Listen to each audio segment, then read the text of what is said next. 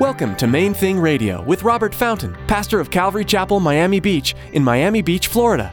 Join us as Robert teaches through God's Word.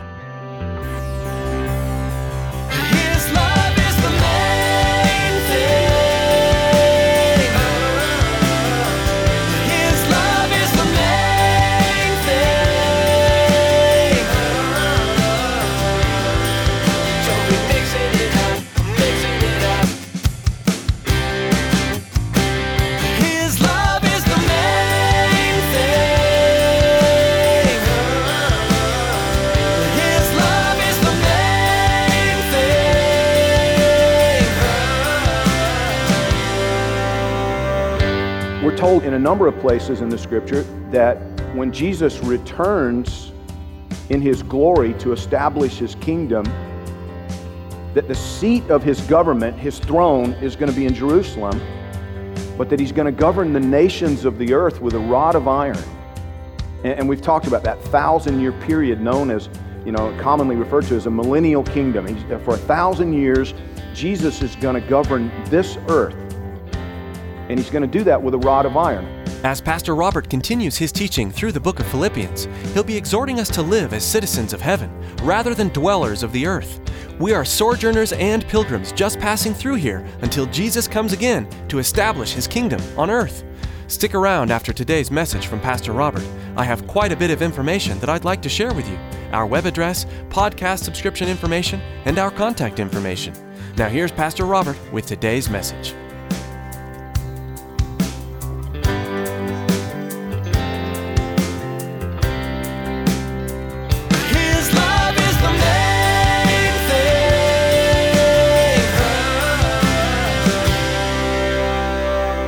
He says, therefore, in light of all these things, my beloved and longed for brethren, my joy and crown, so stand fast in the Lord. In the same way, stand fast in the Lord, beloved. I implore Euodia and I implore Syntyche to be of the same mind in the Lord. We don't know what was going on there. Apparently there was some sort of little division between these two ladies. And I urge you also, true companion, help these women who labored with me in the gospel, with Clement also, and the rest of my fellow workers whose names are in the book of life. Rejoice in the Lord always. Again, I will say rejoice. Let your gentleness be known to all men. I love that statement. We're not going to spend a lot of time on it, but I want you to notice that he doesn't say, let your grasp of truth, or let your holiness, or let your righteousness be known to all men. He says, let your gentleness be known to all men. The Lord is at hand. Be anxious for nothing, but in everything by prayer and supplication with thanksgiving. Let your requests be made known to God. And the peace of God, which surpasses all understanding, will guard your hearts and minds through Christ Jesus. Now, give me your attention. The first thing that I want us to look at, the first thing that I want us to consider in more detail and depth here is this comment that he makes. He refers to these people, these Philippian Christians. He calls them his beloved and longed for brethren, and then he calls them his joy and crown. His joy and his crown. I gave that a little bit of thought, because it's obvious, that he's saying they were the joy of his life, but he's also saying that they were his crown. What does that mean? I wonder what he had in mind when he said it, and I want to suggest something to you that I wouldn't want to be terribly dogmatic about it, but I do want us to consider it because I believe it has some validity. Paul looked at these Philippian believers as his crown. The Bible says that one day when you stand face to face with the Lord Jesus, when this part of life is over and we cross through the curtain to the other side, he says that we who are His, we who are part of His family, that we're going to receive crowns. You're going to receive a crown. And we're told in a number of places in the Scripture that when Jesus returns in His glory to establish His kingdom, that the seat of His government, His throne, is going to be in Jerusalem, but that He's going to govern the nations of the earth with a rod of iron. And we've talked about that 1,000-year period known as, commonly referred to as a millennial kingdom. For 1,000 years, Jesus is going to govern this earth.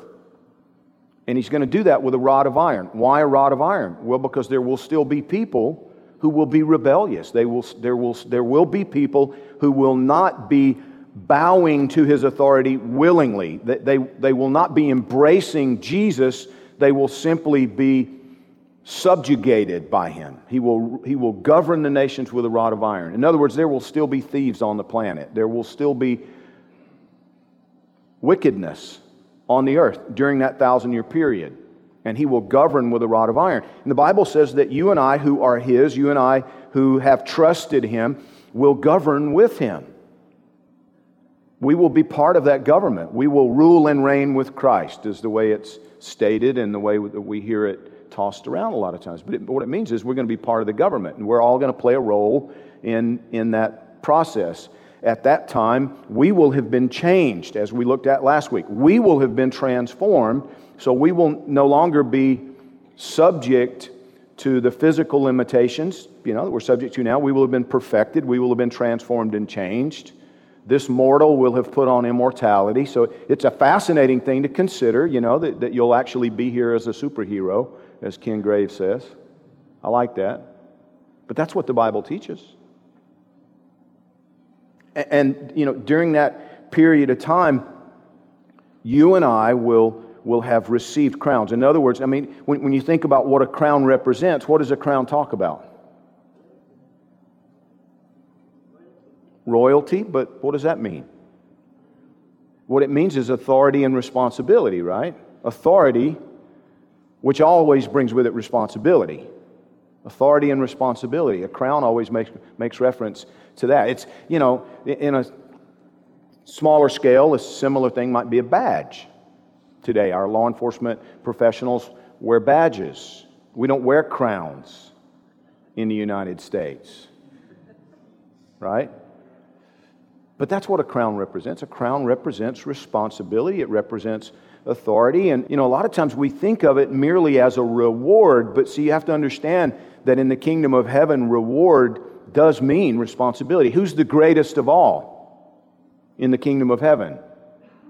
The one who is servant of all, right? So with, the idea of reward is the idea of responsibility in God's kingdom. The greatest is the chief servant.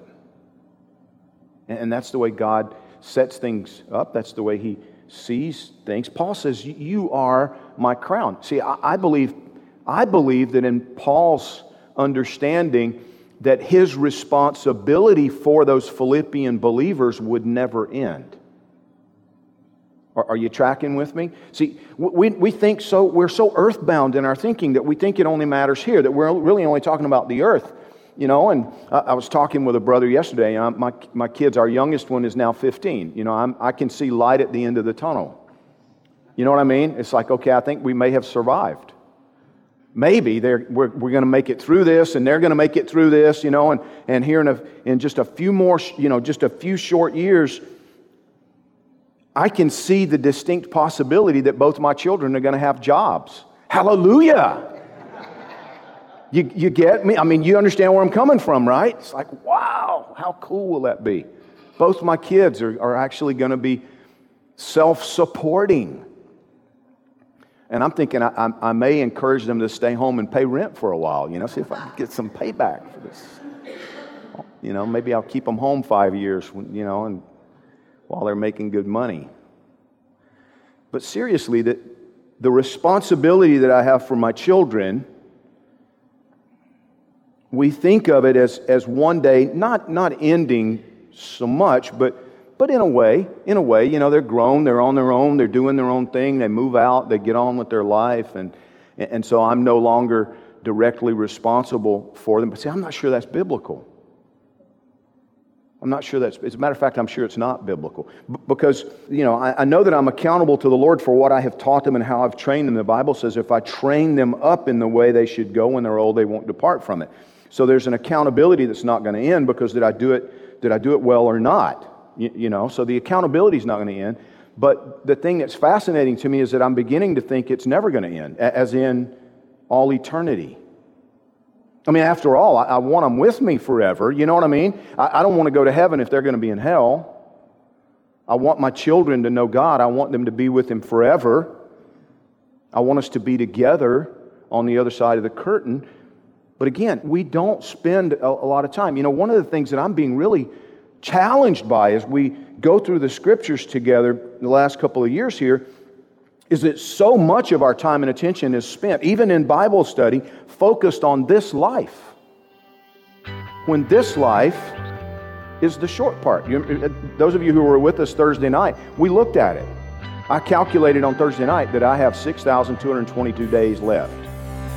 His love is the main thing. His love is the main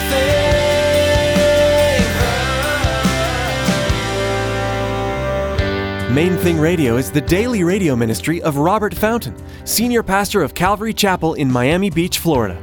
Robert is currently teaching through the book of Philippians.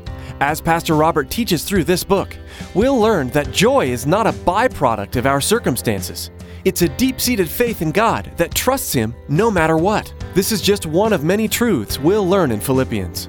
Now here's Tracy with some information on how you can connect with us online. Most of us use Facebook and Twitter at least once a day. Please check out our Facebook and Twitter page. Log on to mainthingradio.com and follow the links. You can find information on everything that's happening at Calvary Chapel, Miami Beach. Again, to like our Facebook page and subscribe to our Twitter feed, log on to mainthingradio.com. Thanks for that information, Tracy. We do encourage you to visit mainthingradio.com for all of our social media links. We'd like to ask that you prayerfully consider making a secure donation to help support the ongoing expansion of Main Thing Radio. Simply log on to mainthingradio.com and click on the Donate button. And don't forget to join us again as Pastor Robert continues through the book of Philippians, right here on Main Thing Radio.